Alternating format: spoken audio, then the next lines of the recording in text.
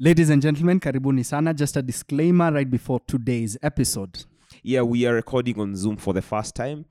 So the sound quality might not be at 100%. There might be some drop-off areas. Apologies for that, but we still hope that you learn as much as possible. Definitely enjoy. Welcome to the Busy Being Born podcast with your hosts Kamande and Kigondu.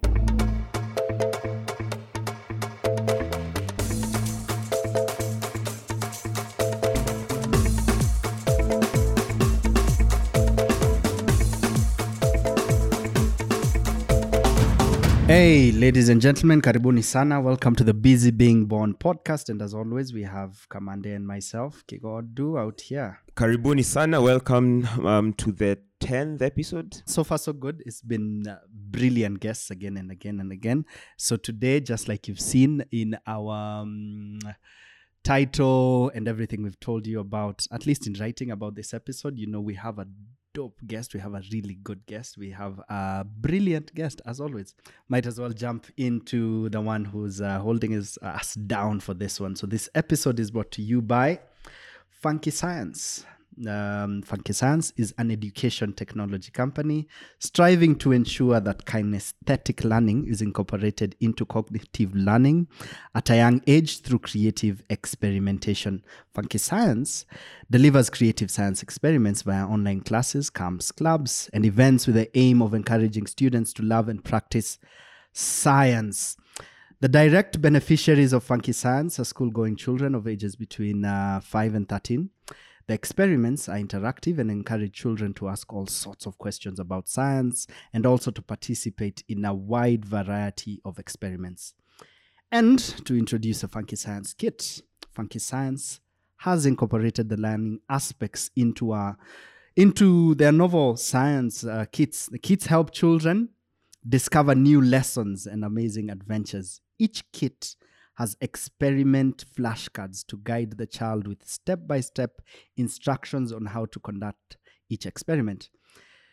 They have content that is fun and relevant, align content with educational curricula, and develop an innovative spirit in learners by using regular everyday tools. So Kamande and I, every time we introduce Funky Science as a sponsors of the episode, we always say these are the things we wish we had when we were kids, you know. So make sure you engage your child, and if you're interested, you can find them on social media. That is on YouTube, Facebook, Instagram, and Twitter as Funky Science, FUNKESCIENC. You can give them a call on 0728 440834, and you can email them at ask@funkyscience.co.ke. Check them out. Check out their website.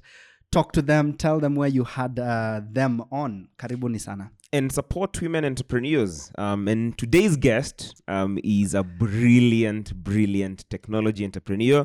So, ladies and gentlemen, we have a guest. We have a guest. We have a guest. We have a guest? Hey, we have a guest. Apo sawa. We have a guest. Tell us about the guest. Are they brilliant? Of course, they are brilliant. Are they representing the motherland? Of course, they are representing the motherland in a very special way. In a very, very special way. Who is this guest? Tell us. Who is this You guest? forgot something. Are they busy being born? Oh, yeah. And are they busy being born? Of course, they are very busy being born. That's the only reason they're here. Ladies and gentlemen, our guest today is a brilliant, amazing Dr. Shikoh Gitau, who's a leading computer scientist in Africa with 10 plus years of experience in ICT for development, technology design, and implementation. She is currently the CEO of Kala, QHALA. Find them at kala.com, a digital innovation lab whose goal is to catalyze Africa's digital future. She previously led product at Safaricom Alpha that we'll talk about, Safaricom's innovation lab. She's worked with the Africa Development Bank, advising governments on ICT. She's been a UX researcher at Google, a research assistant at Microsoft Research, and also co-founded iHub Research. She sits on several boards as a director, including the COVID-19 ICT Advisory Committee of the Government of Kenya as a member, and the Gettings Trust as chair of the Board of Trustees. In 2010, she was the first African to win the incredible Google Anita Borg Memorial Scholarship received in in the Grace Hopper celebration of women in computing, based on her inventions in computer science around her PhD and thesis. She has featured in the top 40 under 40 women in Kenya by the Business Daily, awarded as an Aspen New Voices Fellow, and has been recognized for the next by the next Einstein Forum as the face of science, Kenya. She holds an MSc and PhD in computer science from UCT, University of Cape Town. Ladies and gentlemen, we give you again the amazing Shikoh Gitau. Shikoh, thank you for joining us via Zoom for the first time. This is actually the first time we're doing this remotely. So we are glad that you could make time for us. Karibu sana. How have you been? I'm good, and thank you for allowing this Zoom. We have to make sure that we're experimenting on this remote work completely. Yeah. I'm actually in the village, so it's not just I'm in Nairobi sitting in my room. I'm actually in the village. You might hear chicken and babies on the back. That's okay. Why the decision to move out of Nairobi? Because that it was not always like that. Let me tell you. So it's a number of factors. So I'm sitting in Nairobi in my house, thinking I'm sitting in Nairobi in my house, absolutely waking up, going to my desk, and then back, going to the kitchen, and then to the bedroom, and then to the kitchen. I'm thinking, why am I in Nairobi in the first place? I can do this anywhere in the world, right? Mm-hmm. And then my mom was not feeling well, so I said, okay, let's go and sit with mom for a while. Then it became so comfortable because now I can be able to get out and see the chicken, and get the kids to run around with the chicken and still sit on my computer and do work because there is fiber. And so that the idea of remote work and the future of work became so real to me.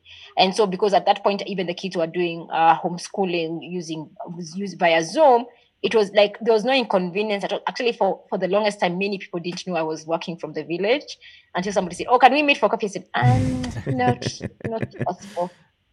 We can do virtual coffee. Yeah. Okay. And how long ago was this decision? Is this something... September? September. This is September 2020.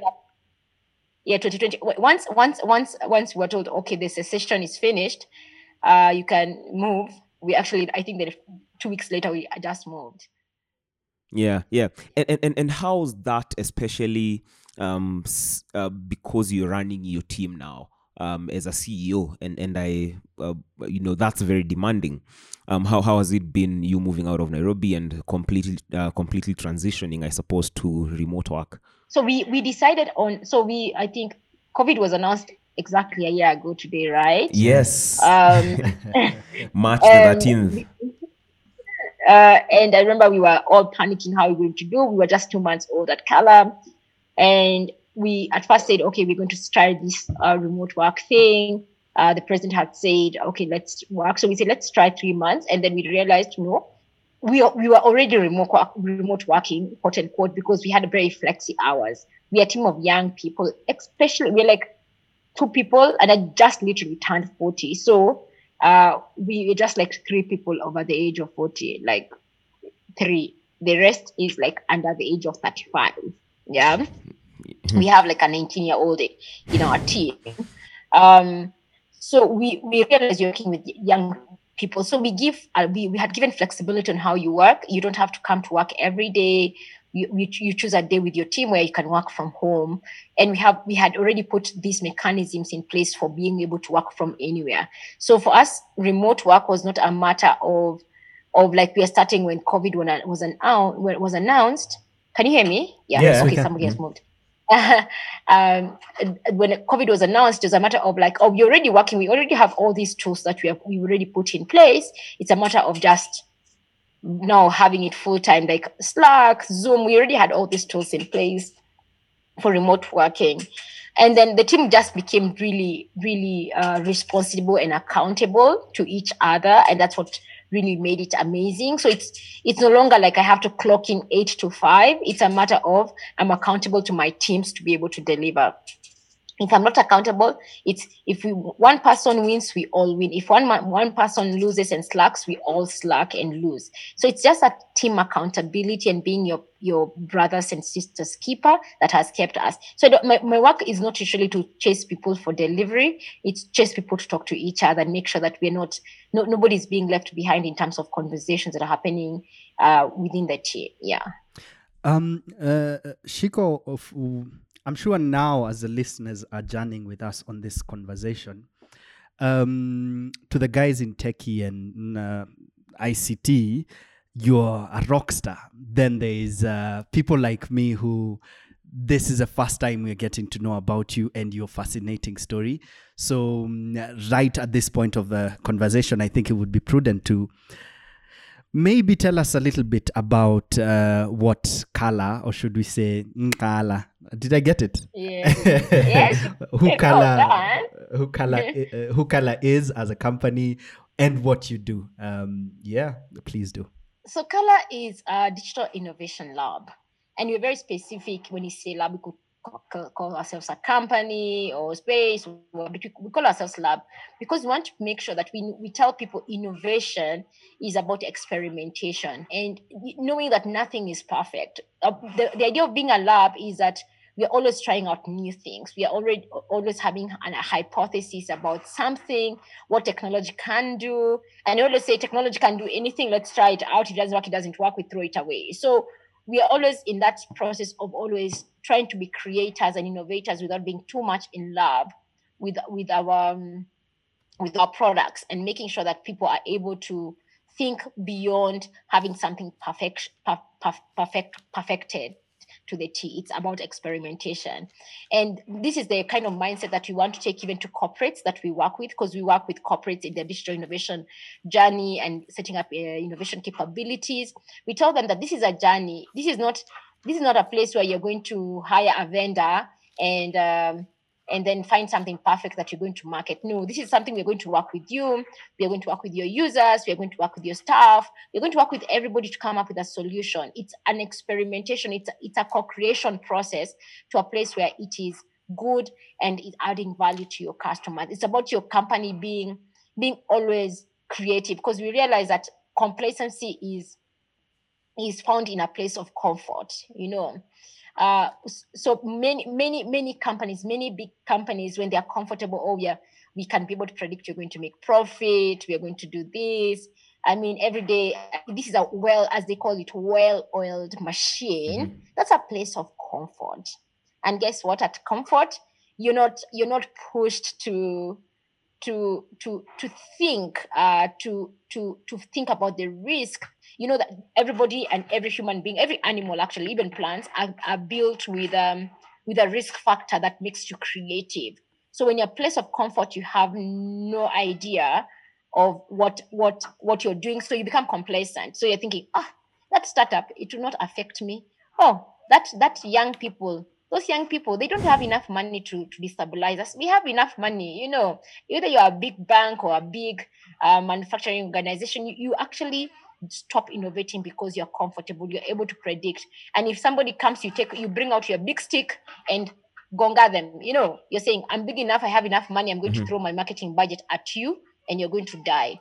What they don't know is that soon enough, your marketing budget will not be enough to kill something that is adding value to people. And in this, I want to give you an example. So we are doing this work with on AgTech. So we've been spending a lot of time with agronomists. That's what we do. We spend time with subject matter experts to understand something deeply. We don't just grow things and say, "Oh, this is going to work." No, we are techies. We don't kid ourselves. So we've been spending time with agronomists just trying to understand the plant life cycle. And I went to this farm and they had these amazing plants and that were flowering. I really wanted some of them for my house, of course. I love plants. So I said, "Can you give them?" And this guy just paused and said, "Okay, here are a few seedlings, but don't give it the perfect environment." I'm thinking like, "Excuse me?" I said, "Yeah, if you give them a perfect example, they're going to flower." So I'm asking, "What do you mean?" I mean, I want to put them into a plant, into a flower pot, and I want it to grow nicely. And he said, no. If you give them the perfect conditions, they will never flower. And I'm thinking, what what do you mean they never flower? I said flowering is a plant's sustainability plan. It's their survival tactic. So think about it. If you can remember your biology 101 or biology, what do plants have? They have seeds, and seeds are what? The beginning of the next plant. Mhm. Yeah.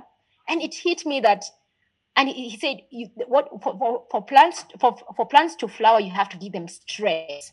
They have to be fearful that they are going to be exterminated, or they're going to just never going to exist. Yes. And with that fear of they are going to be what is the word? Not extinct. What's the word for what did dinosaur happen? What happened to dinosaur? Extinction. Extinction. Extinction. Yeah. If the fear that we are going to get extinct as a plant family Species, yeah. makes they make the plants actually flower. And that means that sometimes you don't have to give them enough water. Sometimes you don't have to give them, you have to give them too much sun. Sometimes they don't have enough food to, like, you're always putting flowering fertilizer every time so that it can be nice. Don't give them too much fertilizer and not too much water. Don't give it. So they have to grow their roots deep, and they have to have that fear of being extinct so they can flower. And that really gave me like such an aha moment, thinking to myself, we see beautiful things, we see beautiful innovation, but do we create the environment to be innovative? Are we giving ourselves enough stress to be innovative?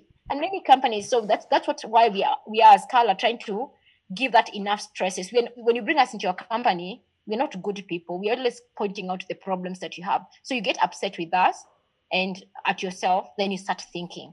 Instead of us saying, oh, you are a beautiful company, we love you, adore you, you're going to be successful in 10 years, even more successful in 100. But it's a lie when there are many things that are going out of place. So that for us is what we do as Scala, is help people that. On the other hand, we help organizations, we build products. We are problem solvers. So we see a problem and go after it, and we solve it. So we solve problems that are not necessarily problems that you would call sexy. So we always say people want to build these products that will give you like a nice headline. We always know beyond the headline, what is the actual problem? You get a nice app out of it, but are we solving the right problem? So for example, the gig economy, we're all trying to solve for everybody getting a job, And I will not beat on this because that was my PhD actually was around the gig economy. I built a platform that connected 1 million people to jobs. But everybody else is doing it. It's about, let's connect with these people to jobs. But have you looked at the people who are doing the jobs? Yeah. What are the problems they are solving? Yeah. If they get their job, what do they do with their money? Yeah. And if you're able to solve for them, you're solving for the root cause of the problem. Because somebody might get all their money and burn it. They end up being in poverty and looking for yet another job. Yeah. So thank you for breaking down what Carla does. I'm just wondering, from doing research on you, and there's tons of material regarding your career and growth. I feel like you've come full circle from building your first company based on your PhD. This was Umeli back in South Africa. Then you went into a professional career, to the corporate world, traversed different continents, different technology companies, and then you've come back now to entrepreneurship. How's that journey been for you? How did that decision of you getting back into entrepreneurship come about, and can you connect a line between your first company back in 2011, this is Umeli, and Carla? Apart from the fact that they both have Zulu names, there's more. So I always tell people, I think I might need to go way back before my first company. And it goes back to the topic around purpose and why do we do the way we think do. So what is my why? I've always been this geeky kid.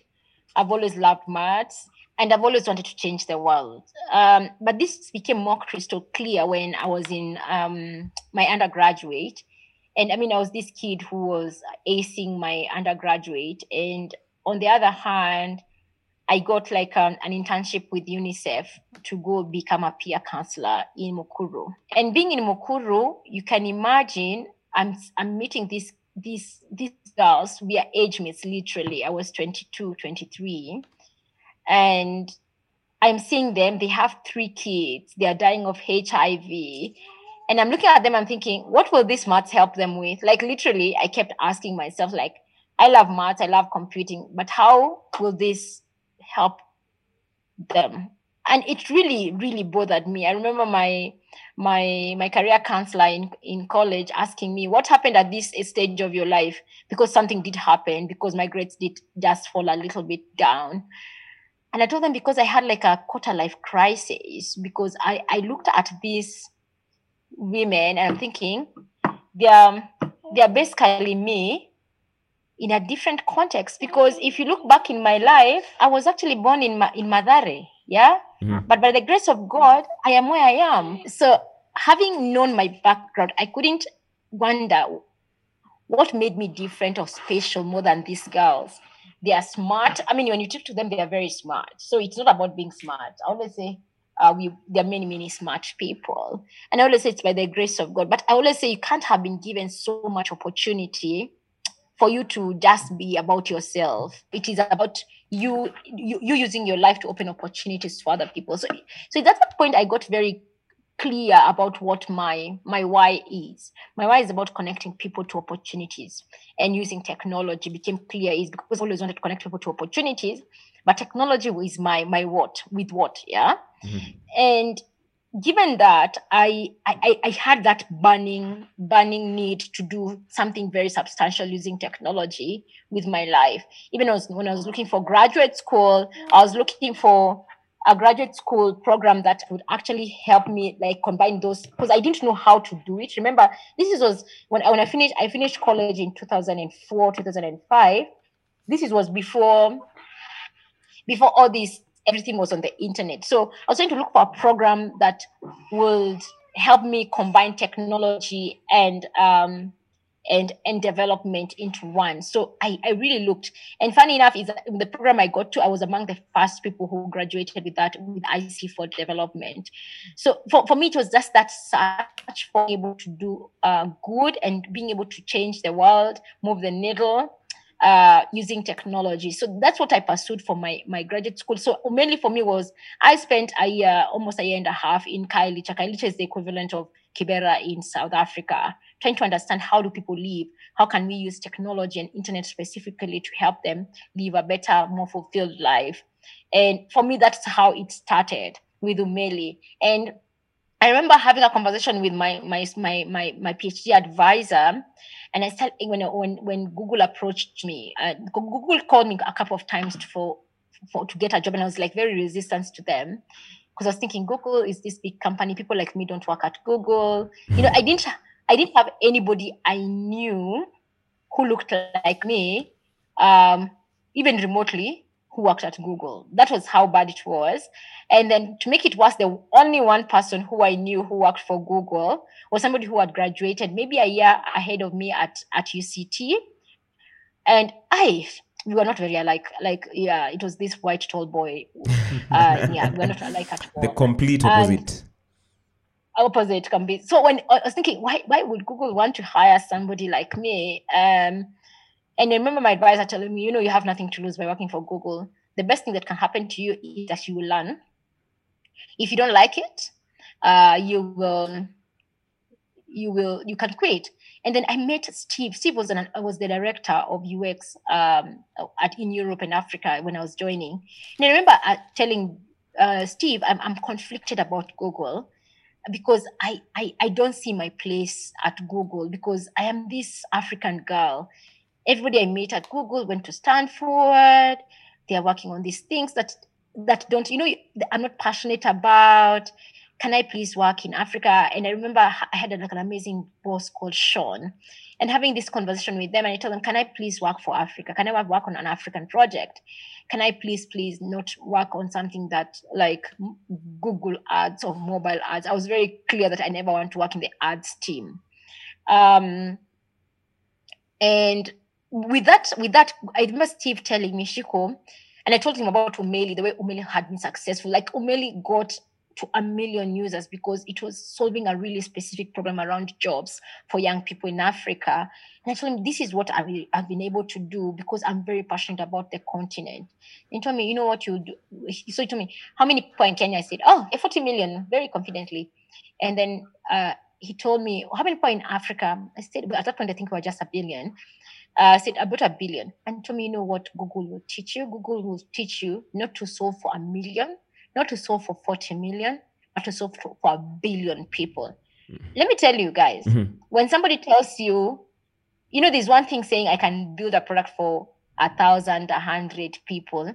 And then me, I'd gotten to that point where I've already solved for 1 million people. Yeah. But when somebody tells you, this is an opportunity for you to learn to solve 1 billion people, your brain opens up. Like 1 billion is a lot of zeros. Yeah. And you think, and so for me, my billion became Africa. I said, I want to solve for Africa.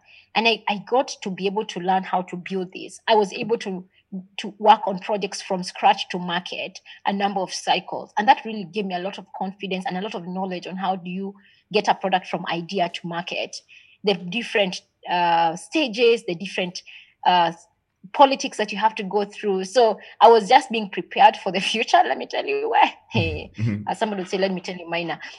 So for me, that process of being prepared was very important because what Umeli taught me was you can actually do this, chick. You can actually change the world using technology. But now you have to learn how to do it properly. Yeah? Because doing it properly actually will fast track you to getting there, understanding the nitty-gritties of it. And I feel for me that even as I reflect right now, is that what happened is Umeli was very good at telling me this can be done. So you're going into the world knowing with the knowledge that it can be done. It is not a try and error. It can be done. Now go and get your sword sharpened. As my pastor would say, go out there, get your sword sharpened.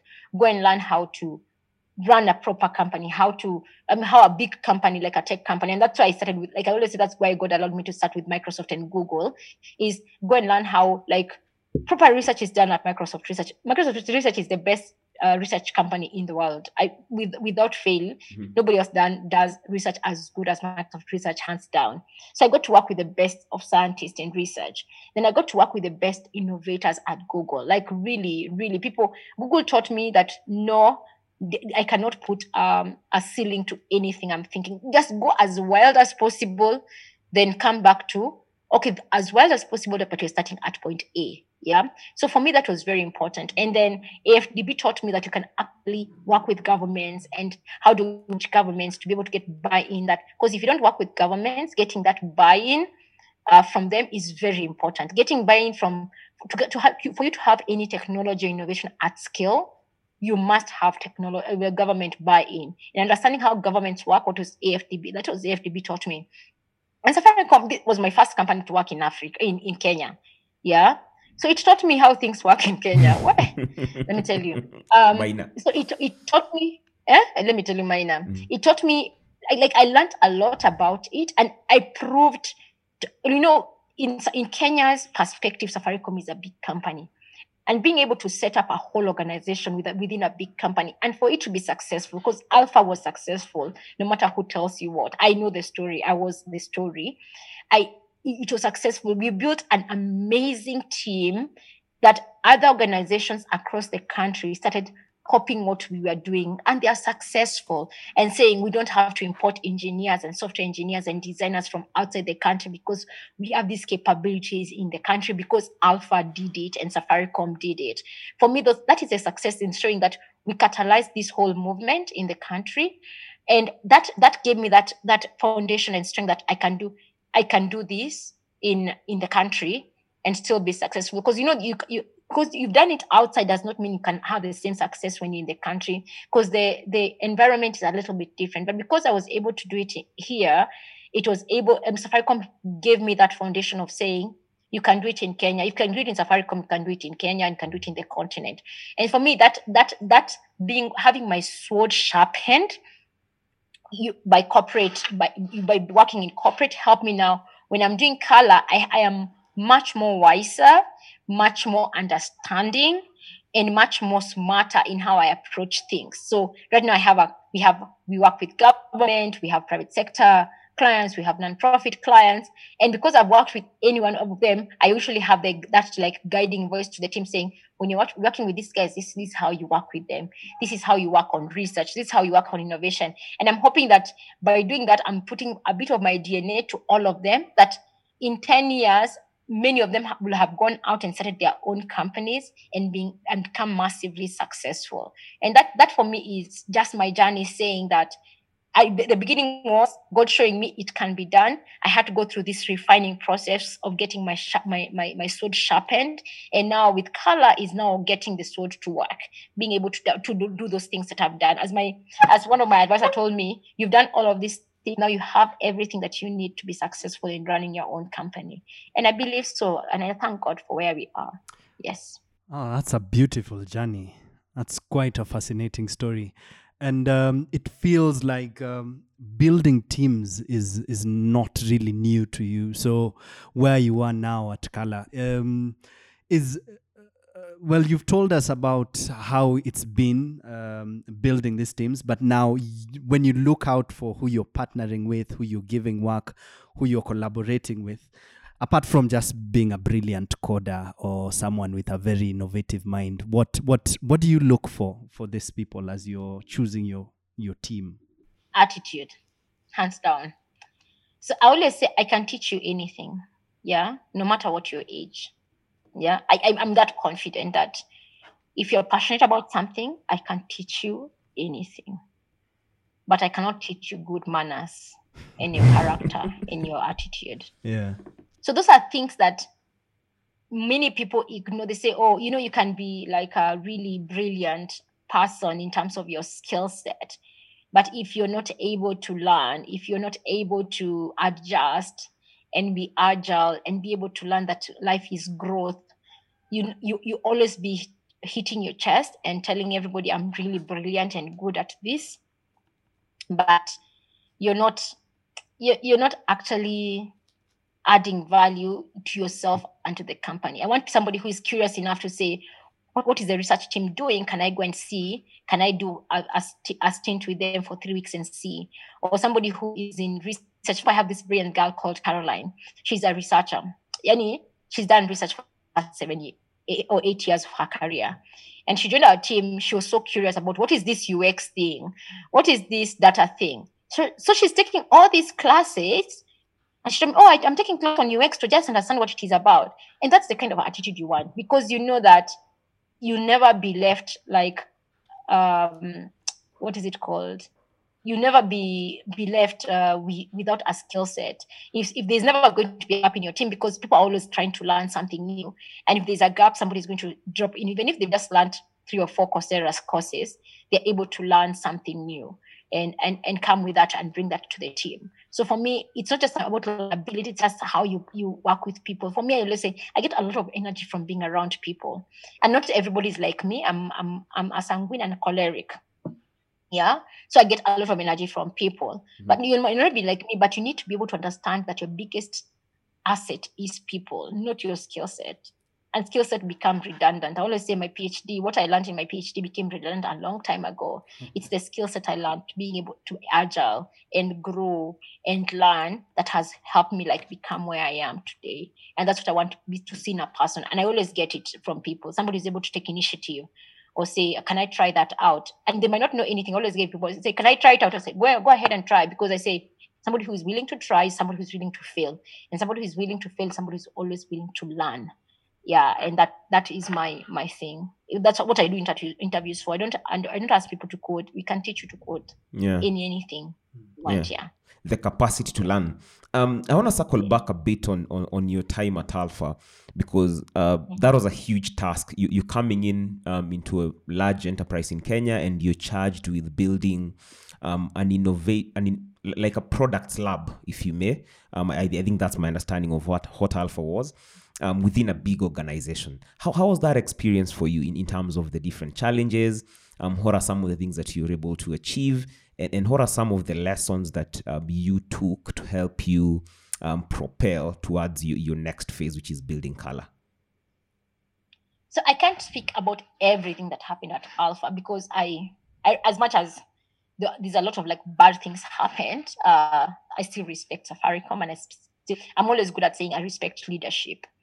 But also I can speak of what we did. So when I got that call, I remember getting that call and said, can't work for Safaricom. We all know what Safaricom is in terms of corporate politics. And me, I'm a worker. I work. I don't like. I will not go around trying to get somebody to like me. I want my work to be able to speak for me. And I mean, and I know I've spoken to many people say that is not how life is about like your work speaking to me. I'll actually argue against that, because for me, so far, life has proven that if you do really, really good work, excellence speaks for itself. Yeah. Mm-hmm. And I'll come to that. So when I got that call, and I was like, I remember, no, not happening. I don't want that job. And then I remember Kamal actually just saying, okay, can we just have coffee, because we need to have this actual conversation together. Yeah. Sorry, Shikoh, sorry to cut you short. Would you tell our audiences who Kamal is? Oh, Kamal was the Chief Innovation Officer at Safaricom at that point. Okay. And he calls me and say, please come, let's just have coffee and let's just have a conversation about this. And I'm like, okay, Kamal is somebody I respect. He tried hiring me into IBM and I turned him down. So he always used to tell me, I was not going to be surprised if he turned me down, but this is something he wanted to work with me on.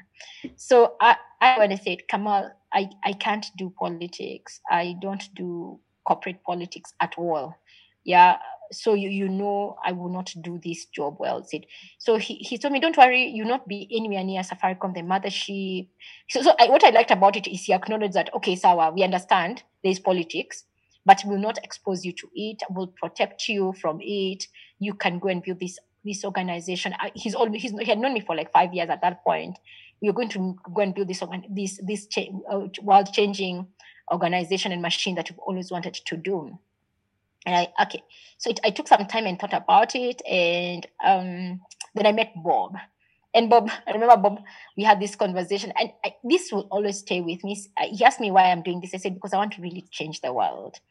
And he had a telescope. Yeah, I think they're called telescopes in his office. And he told me, you see, what I like about Safaricom is, you see that telescope, I look at it and I see just beyond Nairobi. He could see around. He had a telescope in a very nice vantage place in his office, and so you see, from Safaricom, we can actually change the world, because we can do something that can have a ripple effect across the world. And that really, really touched me. And he told me something. I told him my fear was this politics thing, and he told me, don't worry about that. And in fact, he told me, if I ever hear you have aligned is the famous word in corporate politics, meaning that we agree on something, or that I'll gain something from it. He said, if I ever hear you've aligned, you're fired. And I'm thinking, oh, good, I've gotten it from because I'm not an aligning person. I always say, if I'm convinced of this, you see, you're convinced of your opinion, but if you give me different facts, I'll change my opinion. But until you give me true facts, I'm not going to change my opinion on something, especially if I've done my homework on it and I understand what I'm talking about. And when Bob told me that, I said, okay, Sawa, I'm going to sign this contract. And I went ahead and signed the contract. To be honest, and so I had this power to build an organization. So I remember having a meeting with the HR, and they are giving me the team structure. And I'm saying, this is not actually a product development team. I'm not sure what this is, because they didn't have engineers factored in. They didn't have UX factored in. In fact, Safaricom had never hired a UX person. They didn't even have a UX organization when I joined. So I'm trying to convince them UX. I said, what is UX? Graphic design. I said, no. You're offending us people who build products. UX is not about graphics or UI. UX is understanding who your user is and understanding what value should be adding to their life. And I became this campaign. I had to write a whole paper, like literally write a paper to convince the organization to set up a UX organization and allow me to hire people. Because UX people, really good ones, are not cheap. Then convince the organization, okay, now we are getting to the line on UX. Can we now start hiring also engineers? And I'm being not enough engineers in Kenya who can do this. So I'm thinking, excuse me, I'm sure I have been around this ecosystem while not actively like being there because I was away, but I know the capability we have in this country. I'm a fruit of this country, a product of this ecosystem. I can find you engineers, and being very convinced about it. The conviction actually is, I think, what convinced them more than actually them believing they're enough engineers. So they give me this way of hiring engineers. So remember, I'm just setting up this team. So I had to get like Kagonya out of Australia and convince her, please come home for 3 months. And then she agreed and built a whole team around her for UX team, a products team, an engineering team, getting data scientists. I mean, all these things falling in place. And to be honest, I'm very proud. We had an excellent, amazing, world-class team with Alpha. And I feel like that first year we had a lot of like, let's wait and see attitude towards people, because most people didn't believe what we were saying was true. So they expected us to fail. And we didn't fail. And then we started actually not churning out stuff. And I remember when it was just before Alpha actually was set up, I had gotten some engineers, I'd gotten some people.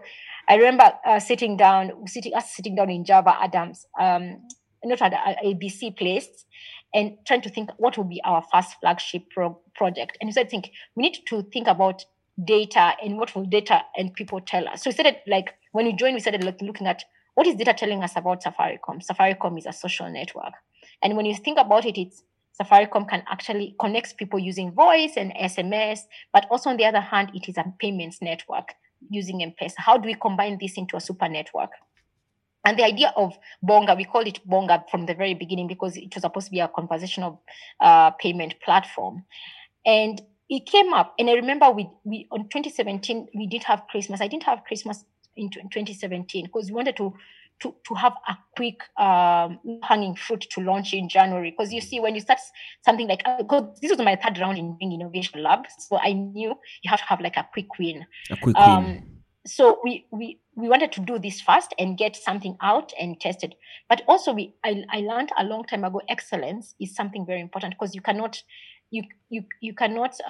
compromise on security on some things because you want to get something out. It has to be ugly and dirty, but also has to make sure that it's secure enough. So, but when we were going to launch, I think in January, we found there was a small security thing. So we had to scrap the whole thing and start again. But anyway, we got Zoop out by April. I mean, it was Bonga at that point, and we got like the most amazing response from the market. I remember my friends at Google and Facebook calling me and say, Chick, now we used to think Safaricom is this small East African company that one day might be bought by one of us, but you guys, by building that Bonga thing, has shaken what we thought about Africa. And that for me was such a big affirmation, because, you know, when I was joining Safaricom, I had an offer from Facebook and then Safaricom, and I chose Safaricom. So when somebody from Facebook, and a couple of people from Facebook calls me and tell me, oh, this thing that you guys have just launched is actually shaking people here, because if it becomes successful, you can push us out of the market and you can do better because you have this payment thing already inbuilt in such a seamless way. And so for me, Bonga getting out, and then we had other Bonga, the first version, and then we had Bonga, the second version, coming out in I think 2018 August, and then we had to rebrand it into Zoop because this is where things became really tough for us. We realized that we actually build world-class products. When TechCrunch is always calling you, asking you when is the next release, because they want to constantly cover what you guys are doing, was amazing affirmation, because we are now competing not just Kenya, we are competing globally, and making Safaricom becoming this global company is what Bob had wanted from the very beginning. And for us, that is what actually was the push, and the team was very excited. We used to work flexibly, but we work long hours. There's not a single day I left the office before 8 p.m. 8 p.m. was like, okay, guys, I want to go home before my child goes to sleep, because I have to see him before he sleeps. And he sleeps about 8:30. So I had to leave the office. I never at once left the office before 8 o'clock, worked really long hours. And not because we were being pushed, it's because we were really passionate about what we were doing. And it was amazing. It was an amazing experience for us. It was an amazing team building and just seeing the energy in the team. What it found to me and to the world, to be honest, is that there's world-class talent in Africa. There's world-class talent in Kenya. And you see, this was before even ADC, the Africa Development Center by Microsoft, was here. So it was a one-woman campaign and crusade saying that we have good engineers in Kenya. And then when ADC happened, I literally cried tears because I realized that it's no longer one person screaming there's enough great world-class talent in Africa. It has been affirmed by a great technology giant coming and setting up and their development center and hiring engineers from what is it called, from Kenya. And good thing, it's ADC has absorbed a huge chunk of what was Alpha, and I'm really excited about that because it affirms that it is not just a matter of somebody saying something, it's about the market and time. I always say time is such a phenomenal thing that God created because time validates hypotheses, heals, and enables people to see the truth. So right now, when we see some of the things that we built and came up with at Alpha being launched by Safaricom, we always say like, yeah, I mean, we were right 3 years ago. It was just a matter of time for you to get around knowing that it was the right move to do it. For me, 2020 was such a good year for everything that we had come up with at Alpha. I can't speak about it, but there are many things that we had built at Alpha and come up with at Alpha prior to 2020 that would have been perfectly timed and suited for 2020. And even people within Safaricom come and say, I wish we had put that thing in place because look at it right now. It would have just been perfect for this timing. But you see, time and a pandemic helped to a lot of my teammates because we were a family and I had to work with them, like get them to a point of it is not you're not a failure. It is a failing system, and in acknowledging that some things will never work out the way you want, but you just have to acknowledge that it was not you who failed. We did well. You didn't fail. But and when these things are being launched, they always send me texts and said, oh, you are right. We were actually in a good place. We actually did an amazing job. But you have to give it time and space and not take things personally. And that's the one thing I've learned myself as Shikoh is forgiving, allowing time also allows you to forgive and heal and not take things personally. Because if you take things personally, you might react. And if you react, then when you're being validated, you might have already undone the good things that time will have validated that happened. So right now, everybody has egg on their face as they are launching everything that we built because we were right all along. Yeah. It's a matter of time. It is indeed. Speaking of the guys at Alpha, now on a personal level, are you still in touch with the Afia Mafia? Alpha Mafia, yes. Alpha Mafia. Absorbed some of them to Color. So we have a good chunk at Color. You have a good chunk at the ADC and the Microsoft Research in Africa. We have a good chunk. Just before I left Alpha, when this drama started, I called my friends. It's good to have social credit. I called people across the startup world and I said, can you absorb 3 people? Because I'm not allowing these people to walk around Nairobi unemployed. So I know where most people are. At least everybody landed well. And I'm always in touch with them. I write their reference letter, their recommendation letters. I'm very proud of where they are from. We had very young data scientists who were very hurt by the process, who are now mid-level data scientists in leading banks in Kenya. So I am very proud of what the people are doing themselves. I can't say everybody is doing really, really well. And I'm really grateful about that and being part of their lives until this day. We still go to weddings. So I'm really excited about just seeing them growing. And in the next 5 years, seeing how many of them have set up their own companies and grown to be what we call the Alpha Mafia. Yeah. Such a glittering professional career. You mentioned a few things that you picked up by design and intentionally from the decisions that you made along your career. So learning how to work with innovators at Google, working to do proper research and how to design, hypothesize, experiment at Microsoft Research, how to work with governments at AFDB.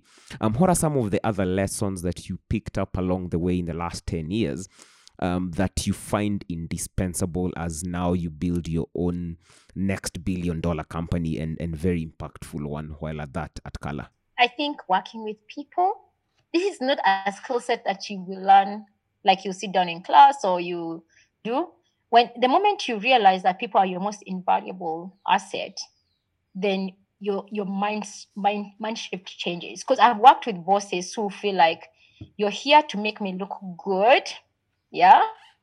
And if you look slightly better than me, you are a threat. And I want absolutely nothing to do with you. I've worked with people who don't invest in people at all. And investing in people is ensuring that somebody has the stuff they need to be productive, but also being able to understand that people are human beings. And that is what catches me the most, is that we get to know people, or we are forced to know people when something sudden happens to their lives, yeah? When they lose a loved one, that's when it's like changaing, or let's say send somebody, or an accident happens, and you're looking, oh, who's their next of kin, yeah?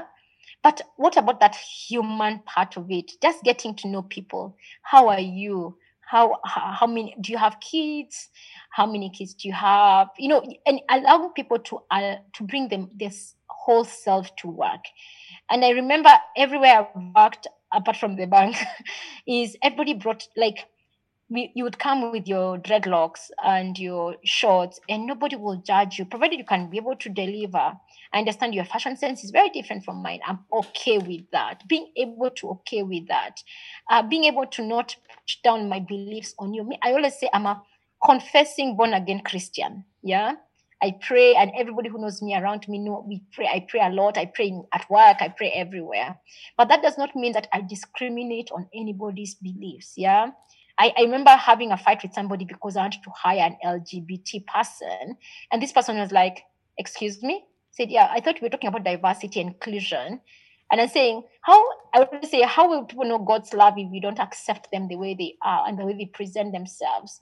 Yeah, if you have another belief system, or you think they should be other different, you demonstrate them and let them see your way is better than theirs without having discriminated against them. Yeah. And if they don't do that, if they don't see your ways is better, just love on them, accept people the way they are. And that for me is the biggest lesson I've learned, is that being able to accept people the way they are, being able to work with people as human beings, not as robots to produce for you, being able to understand that. And I think 2 days ago I was telling my brother, is the one thing I've learned, like in traffic, when I meet people at entrances, when you're going to a new building or at a reception, please guard your heart, because people come with so much drama from home.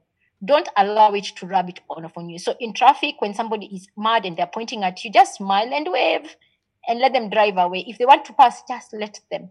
Because people are coming with so much bitterness and anger from wherever they are, and understanding that is what is happening to them makes you a better person in relating to them. So when somebody speaks to you rudely, just smile, pole sana, madam. Yeah, those watches, pole sana, because that woman might have just left their child at home. She doesn't have a nanny. She has to come and work because that child has to eat. And you are giving them a hard time by saying ID, just being more conscious about other people's point of view is very, very important. So I have learned that's why I don't allow people's drama to get to me. I don't allow people's anger to get to me. In that way, because I do that way, I always acknowledge that there's something happening in your individual life that is determining how you are reacting to me or reacting in this situation. And if all people were like this, it will help people, because when somebody is coming to work, they might have fought with their husband in the morning. They might be going through a bitter divorce that people are embarrassed on talking about. They don't want the whole world to know. They're going through an abuse, or their mother is sick, or something is happening in their life, that when they come to work, you're just expecting them to do work, but they have all this other stuff in their mind that you're not conscious about, but you expect them to work in a certain way. Yeah.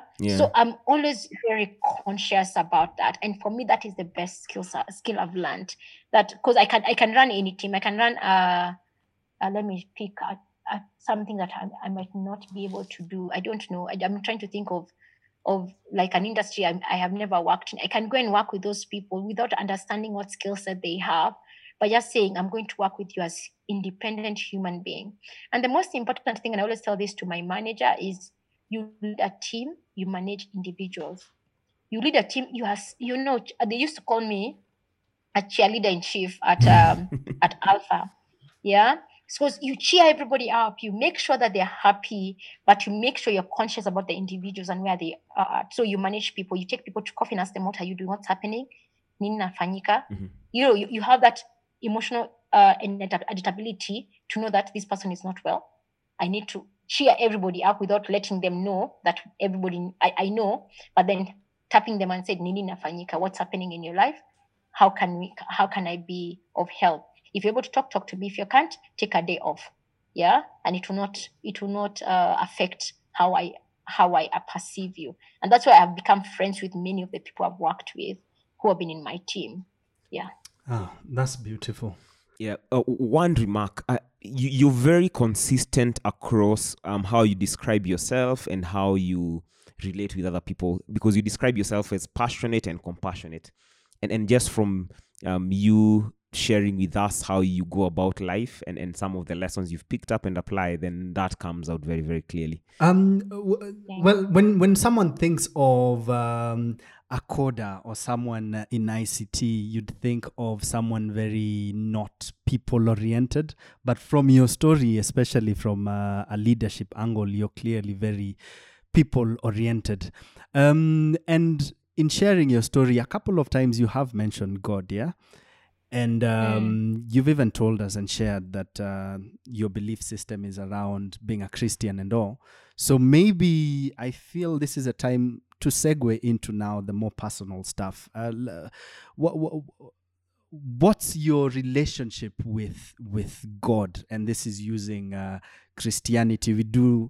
Is it, first of all, does it have something to do with you growing up in a house where Christianity was a big deal, or is it something that you decided to cling on to later in life, you being a Christian and your belief in God?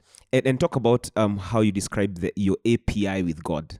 You've mentioned that in a conversation somewhere. So for me, it's a combination of things. Yes, both my parents are pastors, so I was brought up in a pastor's house. And as we know, being brought up in a pastor's house does not always lead to you living a Christian life. For me, my relationship with God is very personal. There are things about my life that I cannot explain other than it's by the grace of God. And that's why I have a passionate God. I have the kind of relationship with God I always say, is very intimate to a place where I confide on anything and anything. Even just before I started this conversation, I said, God, please let me be of use to you during this conversation. That's what I do, because I realized a long time ago is that I'm a walking testimony. I'm a billboard for God. My life is a billboard for God.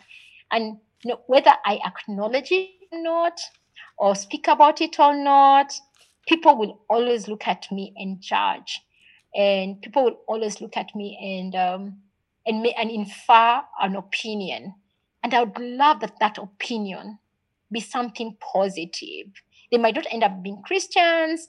They might not end up being on the same belief system as me, but I want the love of God to be passed through from just coming across me, whether on an article, in a podcast like this, in an interview, whether coming across me like in a meeting or in a matatu, whatever you come across, wherever you come across me, I want it to be said that I showed grace to you as I've been shown grace. I showed some love to you, some compassion to you, because we might Christianity is many things, but the truest form of Christianity is loving people yeah, and showing them compassion, yeah, being very clear that people are made in the image of God, no matter who they are. So that for me is very, very important, and that defines who I am, defines my leadership, my leadership skill. I mean, my leadership style, and that defines who I am.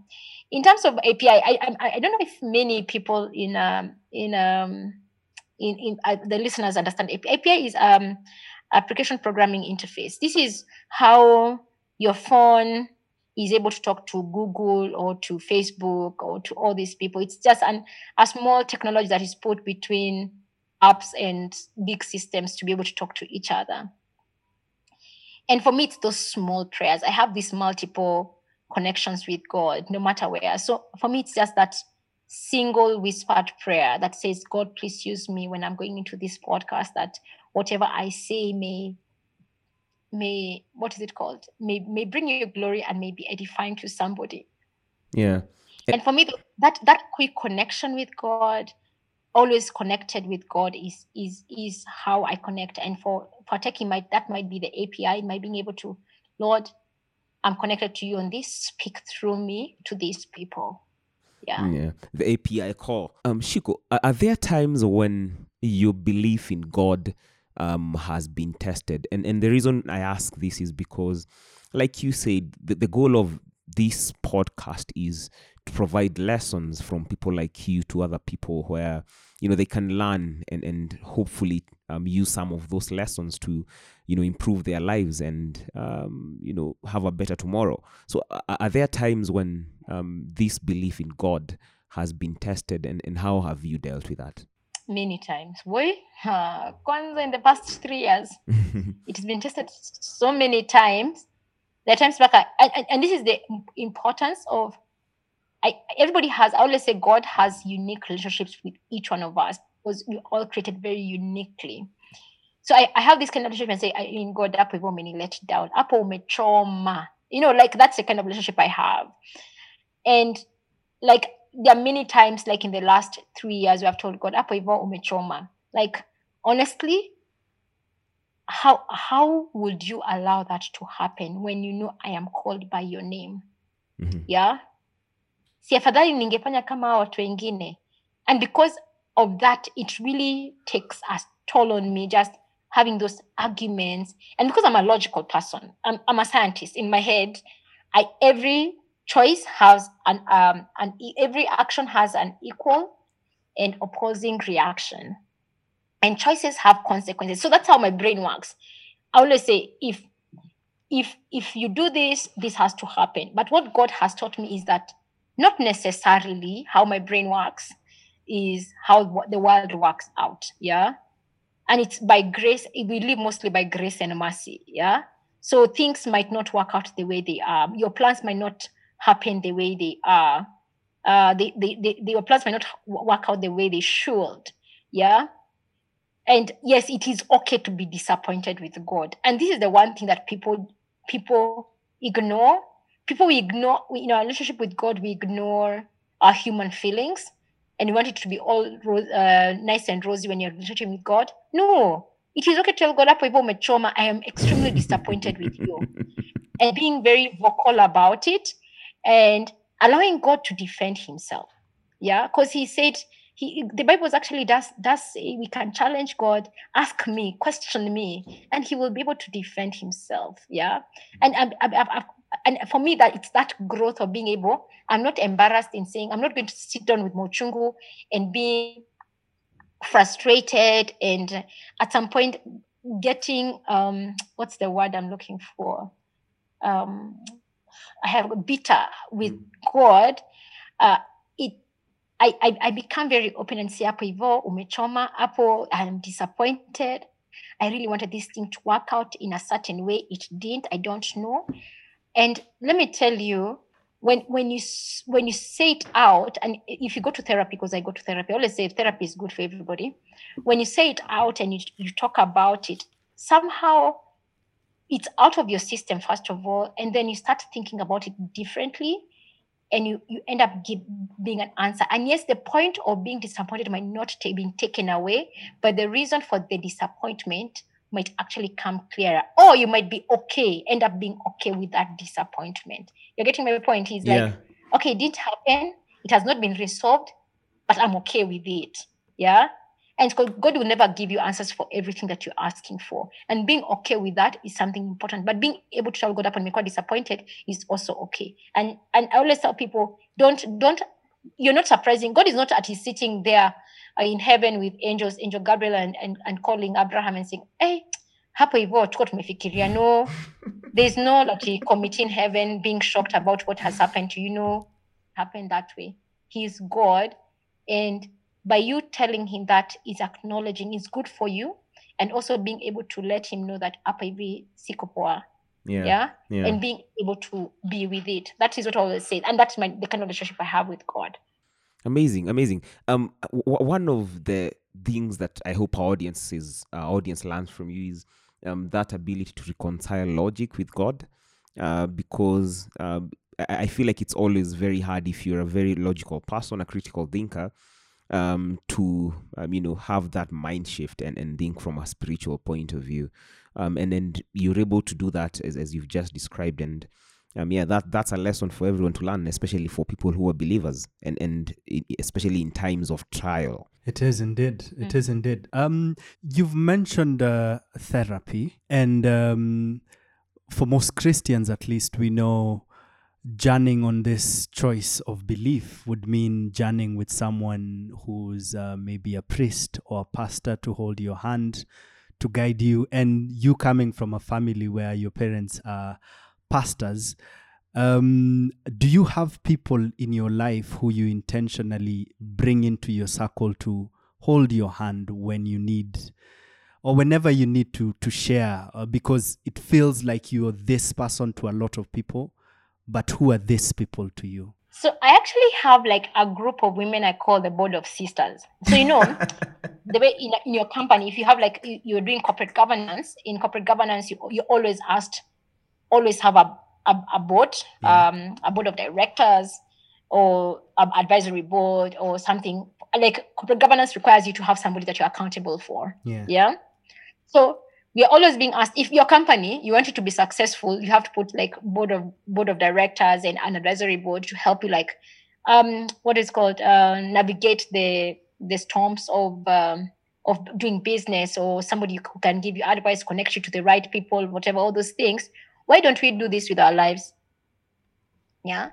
Why don't we have these people? So I set it up like initially it was very informal. I'll have somebody who I speak to about career, about my spiritual life, my therapist, my peers, and I always have somebody who's younger than me in that cycle, because I always say sometimes we lose plot because you're always looking up instead of looking across and looking down. So I have this group of women. They're called my board of sisters. So pretty much I think they cover most of my life. So I always say you have somebody who connects with you spiritually. So I have my pastor, and she's a woman who is in that group. I have my therapist. She's a trained shrink. So she's trained in this. I have a woman who's very senior in corporate world. She has many years of experience. She could easily be my mother. She's in that group. I have my sister. I have three of my good friends. A childhood friend, a friend I made in college, a friend I made in adulthood, and I have a one who has been in my life because she's much younger than me, who I've groomed into, who's a mentee, but also from whom I learn a lot from. Yeah. Mm-hmm. So I have this like group of women who are around me, who are always like nudging me, correcting me, give me tough love, and they're called board of sisters because of that. Instead of board of directors, they are board of sisters because they are women who touch and add into my life. They connect me to the right opportunities. They give me advice. They cry with me. Yeah. So they're very transparent to me, and I try. It's up to me to be transparent to them, so they can be helpful to me. It's in the same way in a company. If you're not transparent to your board, they cannot be able to help. That's why we have board meetings, because the board has to be told what's happening in the day-to-day management of the company. They don't need to know, but the big decisions that are happening in your life, let them know. If it's a very specific thing, you reach out to one of them and ask them, can you help me with thinking this through? But and that's what I have in my life. I have these women. It's not one woman, it's many women, because life is complex. If you put all that heaviness on one person, they might crack and run away from you. So I've spread it among these women. And there's like even a WhatsApp group for this, by the way. So I'm very serious about it. It's because I realize that if I don't have this, I won't be accountable to anybody. If I'm not accountable to anybody, I'm not accountable to God. I'm just living my life. Then you get depressed and gets these funny sicknesses because you're thinking nobody cares, and there's lots of people who care about you outside your family, actually. Yeah. A couple of follow-up questions. One is, other than having this board of sisters, you definitely are very intentional in terms of how you design your life. What are some of the other things that you do on a day-to-day basis that are quite habitual, that you've designed very intentionally to keep you going and to ensure that you're improving and you're keeping busy being born? If they are, we'd be interested to hear some of them. So I pray. So the one thing I learned, because of this, I work in technology. That's my life every day. So what I have learned is that the first thing I wake up and do is I pray and meditate. I don't touch my phone. So people are usually very upset. But I sent you a message like at 6:30. I said, I try as much as possible not to touch my phone before 8 o'clock, because the moment I touch it, I'll see a million things that will take off my mind from being set. Because that first hour or two where I'm just doing other things that rather than looking at my phone are very important to me, because they get me centered. I'm not flustered. I'm not seeing who has corona or what Twitter is telling me today about Trump, who. You get to consume all this like mixed up information that your brain wakes up mixed up. So I try my best that the first thing in the morning is I wake up and pray. I'm reading through the Bible. I read through the Bible. Like, I'm very intentional about that first session of my morning is that I pray. I pray with my child. Like, I am very intentional in that when I wake up. I also run. Mm-hmm. I've not run because I had COVID. They've told me to hold on to the running until my lungs are not coughing anymore. But I want to go back to running. So I also run. I try and run 7 kilometers every day for 5 days a week. And that helps me. Running is my way of managing tension and stress and just getting my blood moving, and also getting fit. So that's my other thing. So those are my two things that I do on a regular basis, and I read. I like reading a lot because I feel like, sometimes you can empty yourself because you're just giving information. I always challenge myself in learning something new every day. I like learning. I learn a lot. I like learning a lot. So like now I'm learning about investment.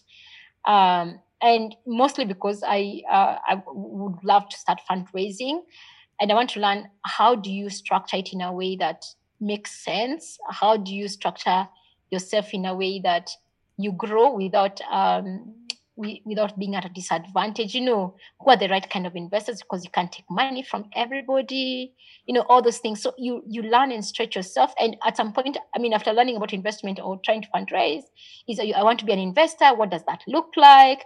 You learn all these things, but also just create also that time for yourself to be able to learn a new skill.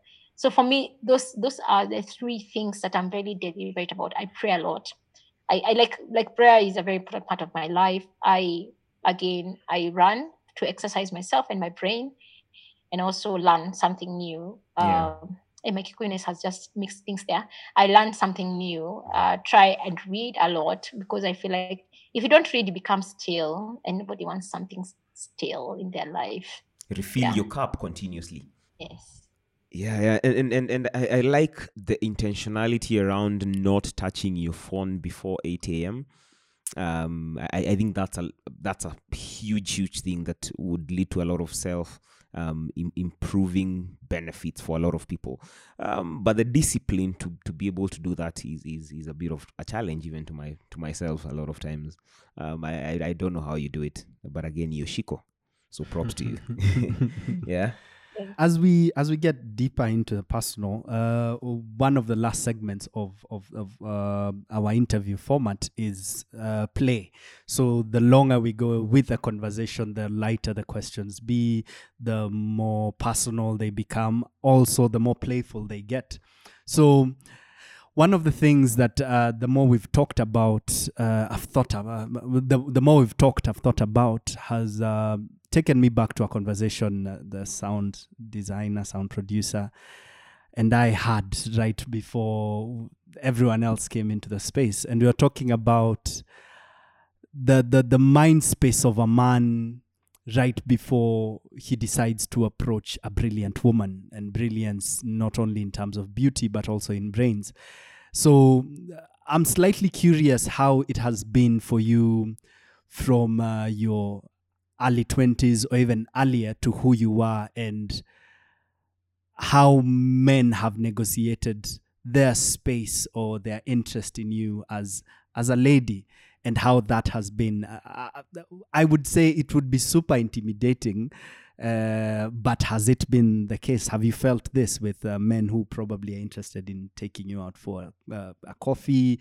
This is anywhere in the world, be it in India, in Cape Town, in Zurich or London, where you spend a bit of time as well. So how has that been for you as a young lady growing into this top-notch CEO? So let's start with from the very beginning.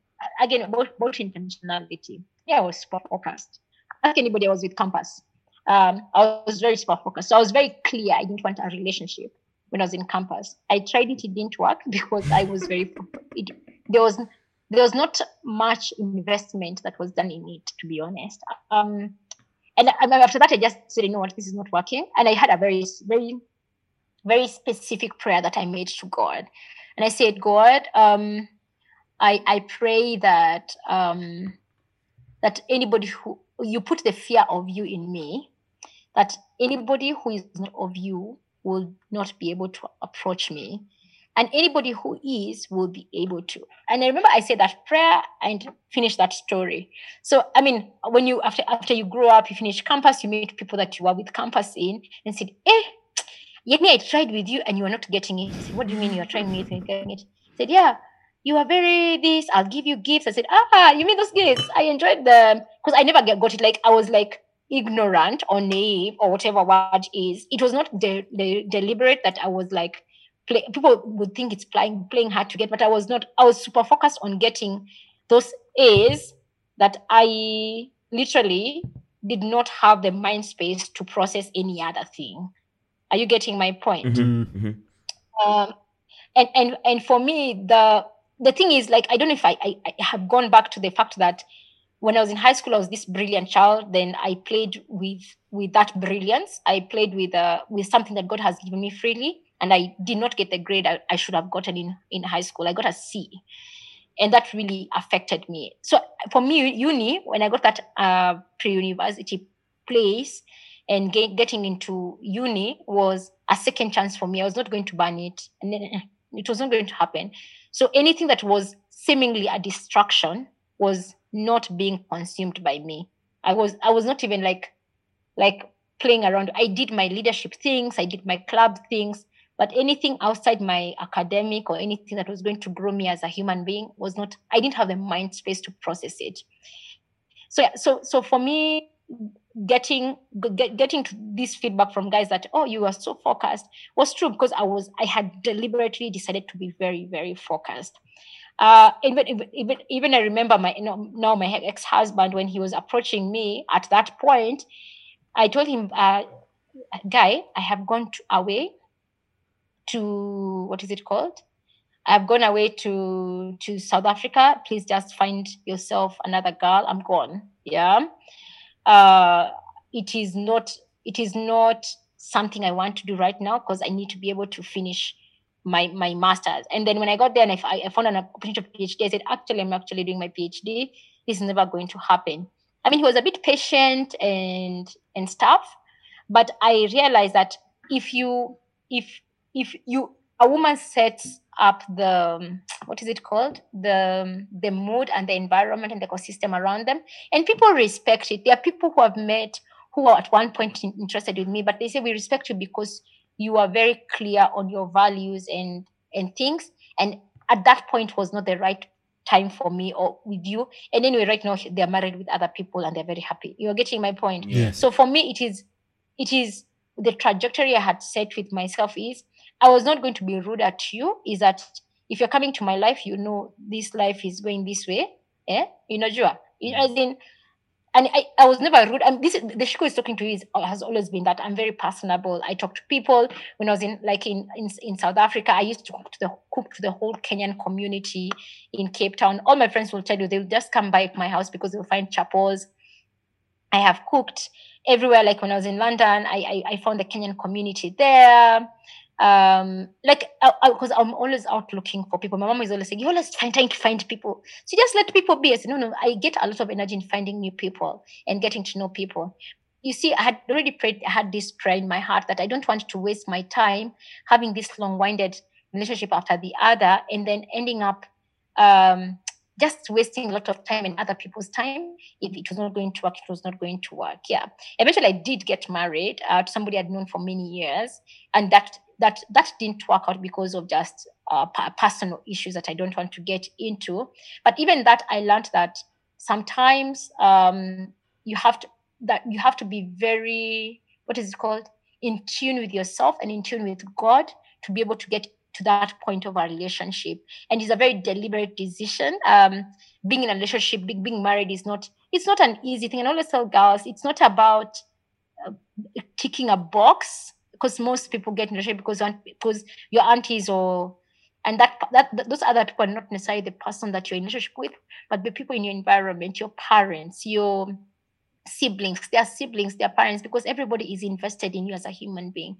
So relationship is not about just you, it's about other people as well. It's a community. I always say, we're in Africa, relationship is a community thing. So people are invested in your success and in your happiness. So be conscious also in your success and happiness, because some people are happy in you being happy even as a single person. And it's okay to be a single person, but also it's about you being able to be very clear about your life and being clear on what God has created. About going back to what I told you about purpose, being clear that you're living in your purpose, because it's a cliche that is said a lot in church. The person you marry determines your destiny. You need to have a destiny supporter or the destiny helper alongside yourself. Yeah. And you might end up with someone who's not a destiny helper, end up being very miserable and feeling your destiny for nothing. Yeah. Before you get into some final quick fire questions, I have a follow-up question that ties back into your whole career and the intersection of that with your personal life. Women in technology is something that you're very passionate about, and you're in mentorship, and you're always speaking in different forums and events to bring more women into the foray. We've seen that not just globally, of course, there is, of course, a huge discrepancy in terms of the women in technology and the women in leadership within these technology organizations. In most organizations from the start, it's less than 30% in most cases. That number is even lower in Africa. But you've broken the glass ceiling, and you're a person who a lot of women look up to in terms of how they design their technology careers. What are some of the things that you think should be done in order to get more women into STEM and to bring more women into leadership, and not just into leadership, but actually them driving these conversations and having a say and making these decisions? Because we've seen that we've seen stats that say that companies that have more women in their leadership teams or even in their board of directors perform much better, more inclusive, more diverse, more humane, and overall function much better relative to those that have fewer. So it's being very deliberate. I have learned that we talk about women in STEM. We train them. We teach them. We do all these amazing things for women in STEM. We are starting to train girls as young as 8-year-olds on STEM and STEM-related courses, but we don't create the environment for them to thrive. So we can train them, they graduate, then they come to the workplace, and the environment does not augur well with them as being women, or creating the space for them being women. They're always discriminated about. I always say it starts and ends with the leadership of organizations in creating spaces for women to be able to thrive. And not just because they're women, it's because they're just created very differently. Yeah. It's when a girl comes in as an intern in your organization, you stop sending them for tea. Yeah.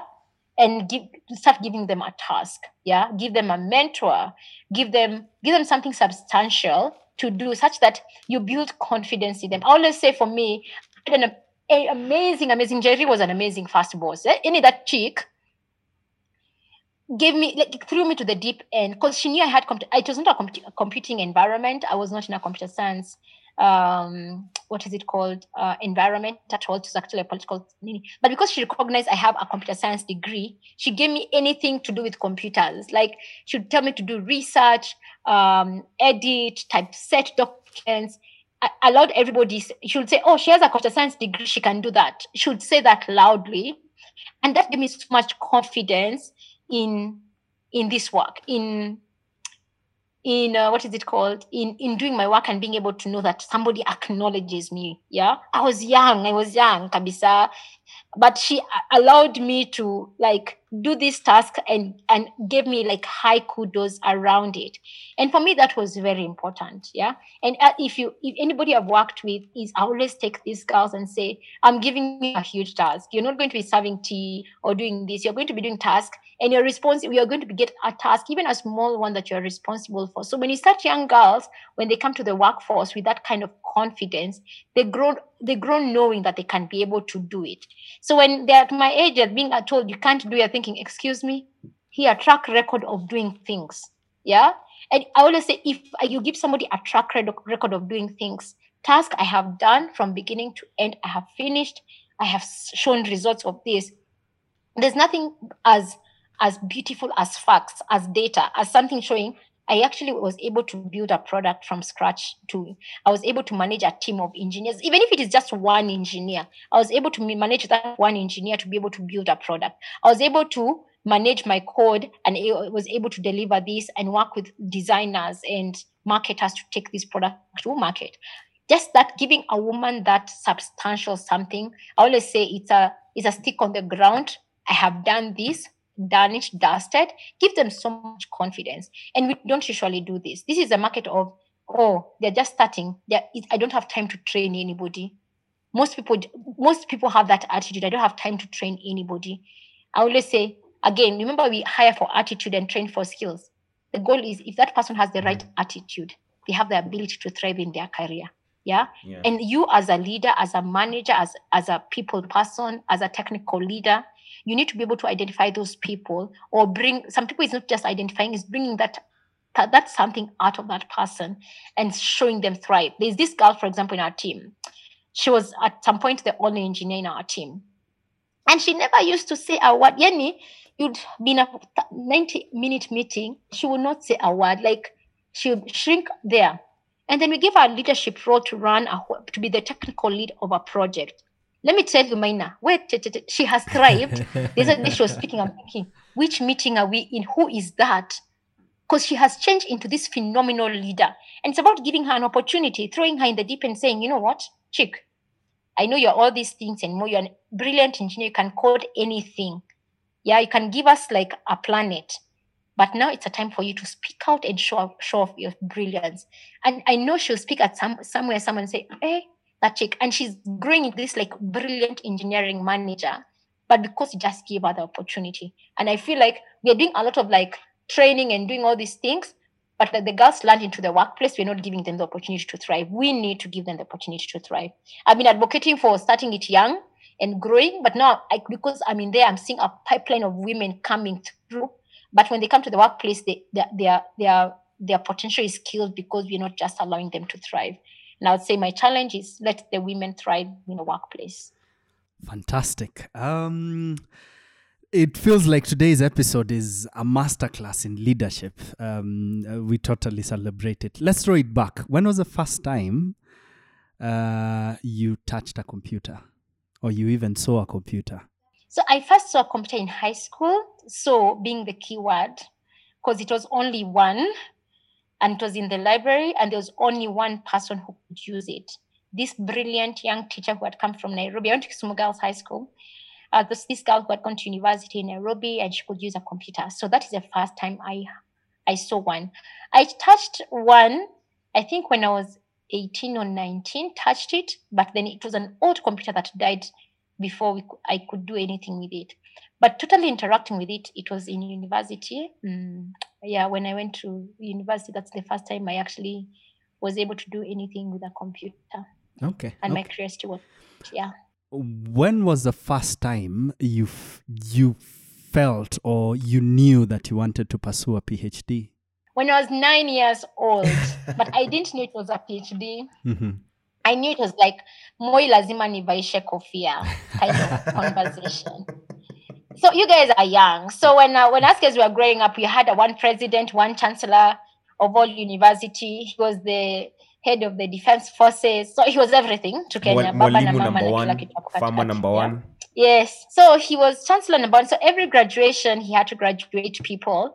And he and every graduation, because we asked guys, we only had, I remember my parents had bought our TV. So every graduation had to be televised. We had something called Dunia Wiki Hii, and then the recap. That was the recap. Yeah. And I remember the recap of the University of Nairobi graduation and seeing this beautiful woman graduating. Yani, she was so beautiful. And she was graduating with her PhD. So they do the citation, they recite, they read the whole thing, and then you go and stand before the president and kneel, and then the president caps you. As I say it, I'm rerunning the video in my head because it is there, like as I'm watching it. Yeah. And I saw her, and I think I told my mom, hata mimi siku moja mwenye atanivaisha kofia. Yeah, and that was just the words I said, and I kept saying that. In fact, they started calling me Daktari when I was pretty young. What they didn't tell me is I have to go and do Form Class 8, then do Form 4, then do undergraduate. But I said it, and I believed it in my heart that one day I will be capped. So the day I got my PhD and I got capped, I cried a lot because it was 20 years of a dream coming true. And I always tell people, no matter what happened there in the middle, I had already spoken that moment into being. And I thank God for that. I'll tell people, you have to believe it in your heart. You might not know what you have. And I went through no school fees for ages, being chased the day exams are being done because you can't pay school fees. Yeah. Mm-hmm. And then you end up with a PhD from a really, really brilliant university. And so it's about that. Yeah. So that at 9, I remember it very well, 9 years old. Yeah. You cried when you received your PhD. Speaking of which, when was the last time you had a really hearty laugh or a really hearty cry? I can remember the hearty laugh. Yeah. My child, he's so noisy. Like, let me tell you, he's noisy. He's my child. But so let's say everybody's born with your primary personality, and the other one is grown by the environment. My child's primary personality is a sanguine, so he makes a lot of noise. So he's just started a new school. So we were having a conversation with him, and so I asked, so how was school? So he says, this girl is the noisiest person in our school. So I'm thinking, guy, so what are you? So who is the quietest? So what are you, Baba? He said, I'm the second quietest person in the class.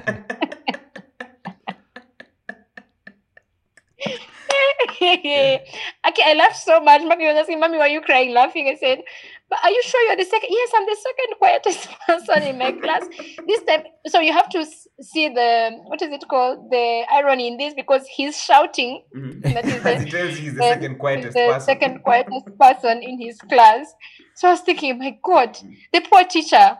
So if you're the second quietest person in your class, so how the 12 other children in your class, how are they? Because I can't understand how is the second quiet. His second quiet test, and the school sent me a note to stop giving him.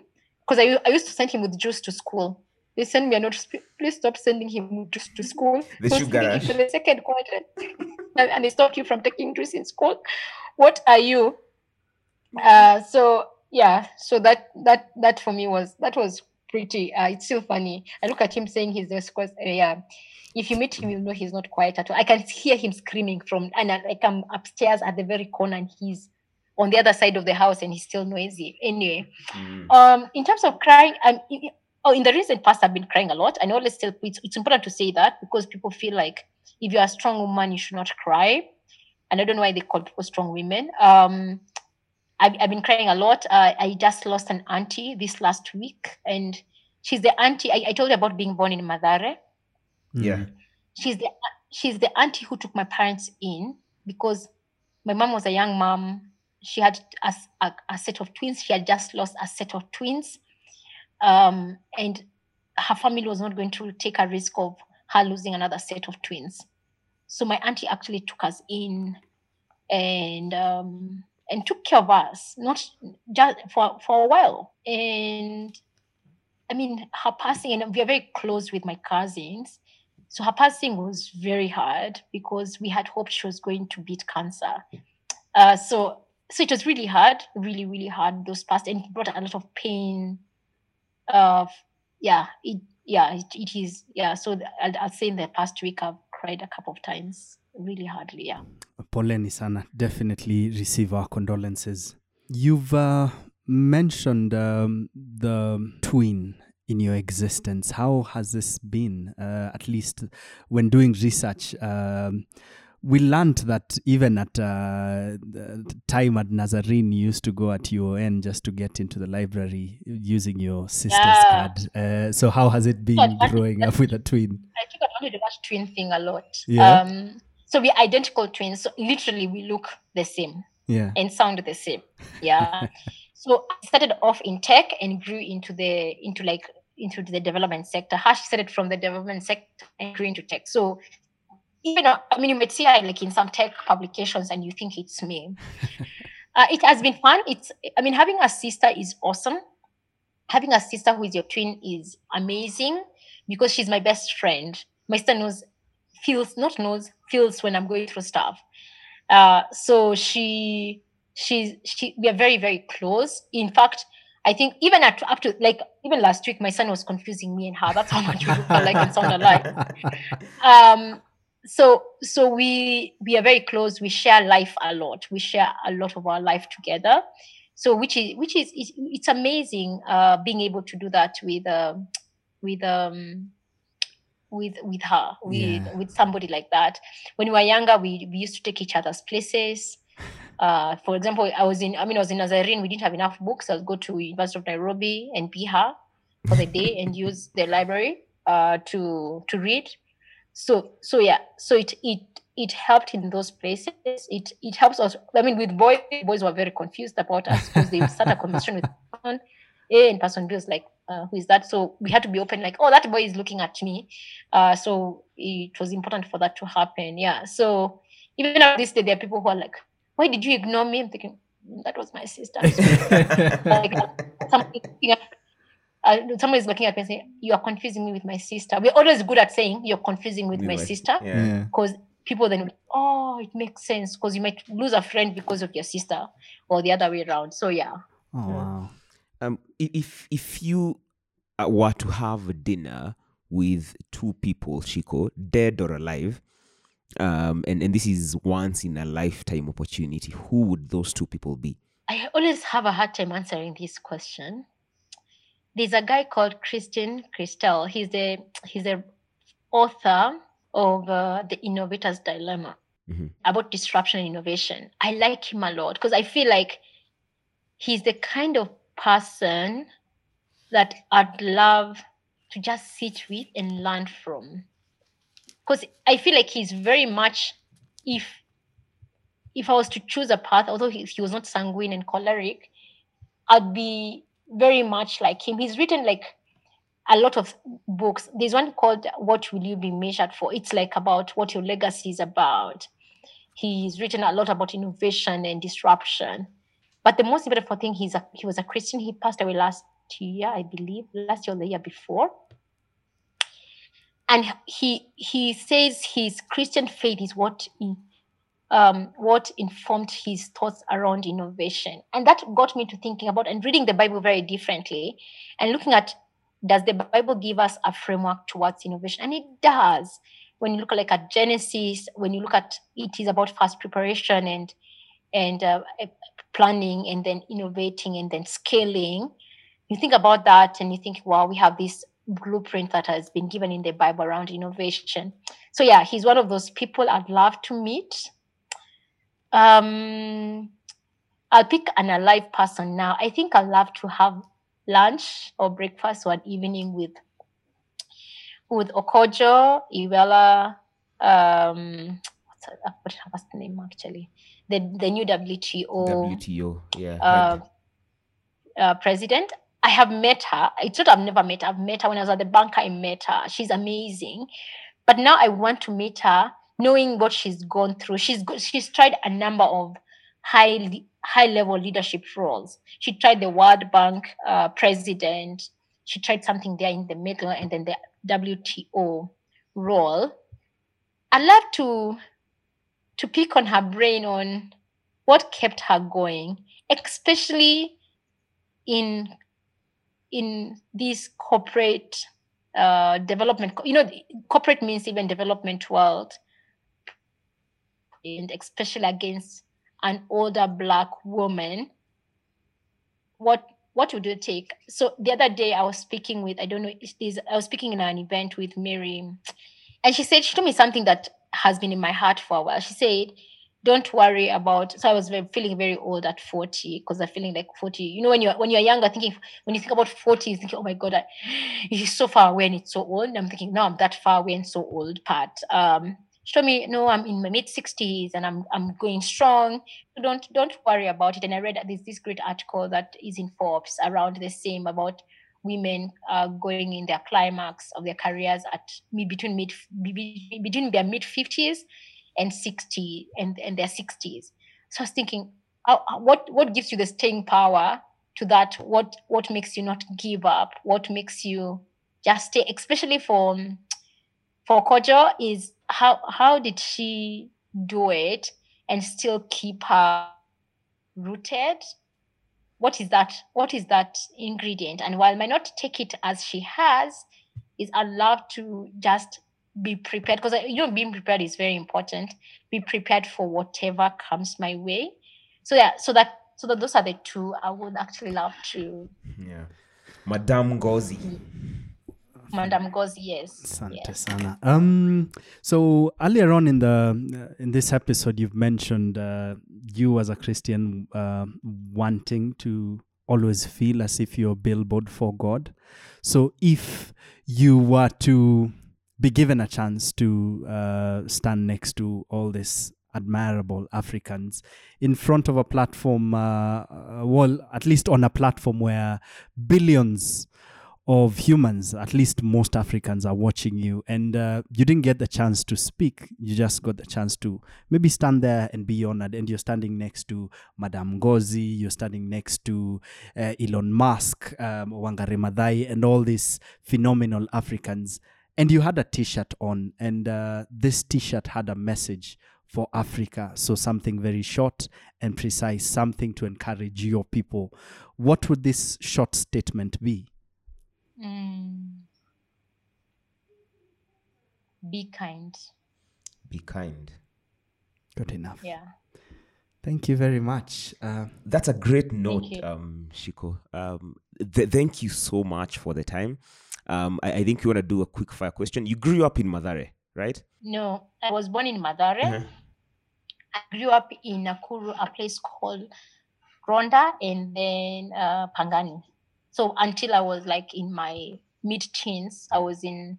So Pangani is like I did my first 8 years in Rwanda and Langa, and then Pangani until I was, I think, 17. Mm-hmm. Then that's when we moved to Gishagi. Mm-hmm. Yeah. Okay. So growing up, Mabuyu or Kashata? Growing up, it was Kashata, and I'll just Buya Kashata, it's too sweet. Okay. Yeah, true. Are you a dog or a cat person? Or a chicken person? Let's go with chicken because you can eat it. None of them are Okay. Okay. Medali? Do you have a medali today for? Not really. Not really, okay. Yeah. It's been quite an interview. Even the thought of Methali right now, because it's been a beautiful journey. Thank you very much. Do people ever call you Daktari? Yeah. And I always push back because then, so for example, when was it 2 days ago? Yeah. Somebody was calling me Daktari. I said, "Eh." Then somebody said, can I talk to you about something I'm going through? Needing to be a health thing. Yeah. Mimi sio hiyo daktari wa hiyo namna. Yeah. Oh, when you are ile ya kusoma. Yeah, There ile you ya go. kusoma. Because you might just be told something that you were self-trained. Yeah. So Thank you so much, Shikoh. Asante sana. Any last words, final ask, last statement to leave with our audience? So I always like closing with this statement. You can hear this story and get depressed or get very impressed, but I always say be kind to yourself. Be extremely kind to yourself. One of my early bosses once told me, give yourself time to grow, especially if you're young. You cannot microwave experience. And that's why I say Ngozi, I would love to meet somebody like Ngozi because I like to know what to prepare myself for, because I know you have to go through something for you to be a Ngozi, or for you to be a Jacinta, or for you to be any of these women that we admire. But don't think that it's microwave. It has happened over. These things have happened over time. Mhm. So give yourself time to grow and be kind to yourself. Be extremely kind to yourself. Also, girls, I love red lipstick and nice shoes. Get yourself something nice and put God first. God, I always say, as I close, 1 Corinthians 15:10, by the grace of God, I am whom I am. I worked really hard, but it's by the grace of God that I am. So Yeah. don't take it for granted. Yeah. Thank you. One thing I didn't get to speak about was also your fashion.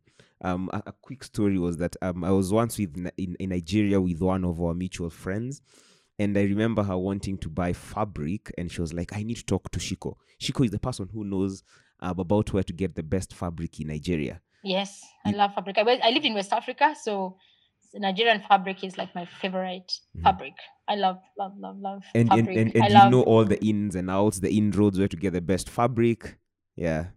I was fascinated I know by in that. Abidjan. I lived in Abidjan longer. So I live in Abidjan, so I know where exactly to get nice fabric in Abidjan. So in Nigeria, I know there's a market in Lagos that you can go, you can buy, you can get your dye from there. You have to go to the market, to get the right fabric, because that fabric actually lasts longer than anything that you can get in high-end malls, because you're not a tourist. They know this person who's going to be using this thing every day and might come back every day for something new.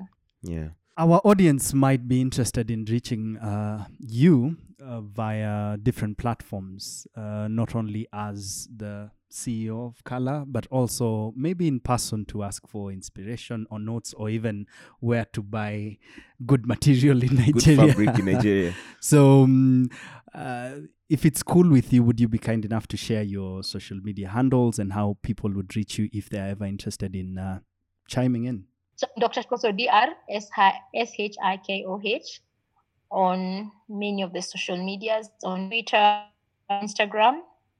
I'm actually on Twitter and Instagram, by the way. And then on LinkedIn, I'm Shikoh, just Shikoh. So you can find me on any of those 3 social media things. All right. And I'll be happy. I'm very personable. If you say I heard about you, I hear about you. I like listening to people, because when I hear back what somebody heard about me, it helps me understand what part of me was influential to them. Yeah. Oh, and you definitely are influential to, I'm sure, a lot of listeners. Learning about you within the last couple of days, just reading up about you, has been fascinating to me. And I get it. I see the genius behind who you are and who you're working to become. So from my end, and I'm sure as a team at Busy Being Born, we definitely wish you well. Stay busy being born, and thank you so much for saying yes to this conversation. Asante sana. Thank you so much, Shikoh, and we wish you all the best. Asante Awesome. sana. Thank you. And Right. be well. Asante. Thank you very much. And to you who's listening to us, this has been one of those. It's been beautiful as always. We promise you, Kenya and indeed Africa, there are brilliant brains here, brilliant people, beautiful human beings. And Shikoh is definitely a testimony to that. She's busy being born. Thank you so much for staying with us. I've been your host, Kamande. Kigodu, that is my name, and you know where to find us, right? Yeah, we are on the Busy Being podcast on Facebook. Busy Being Born podcast, yes, on Twitter and Instagram at 2BeBorn, the number 2, the letter B, B-O-R-N, 2BeBorn podcast. Check us out, follow us, keep going. Go back to our earlier conversations. Whenever you're listening to us, just go back there. And remember, as always, if you're not busy being born, then you're probably busy not living. Peace. Adios. Hey, asante sana Abu, as always. Thank you so much, Maria. Namaste. Thank you for listening to our podcast. Do look out for more from us. For now, kwaheri.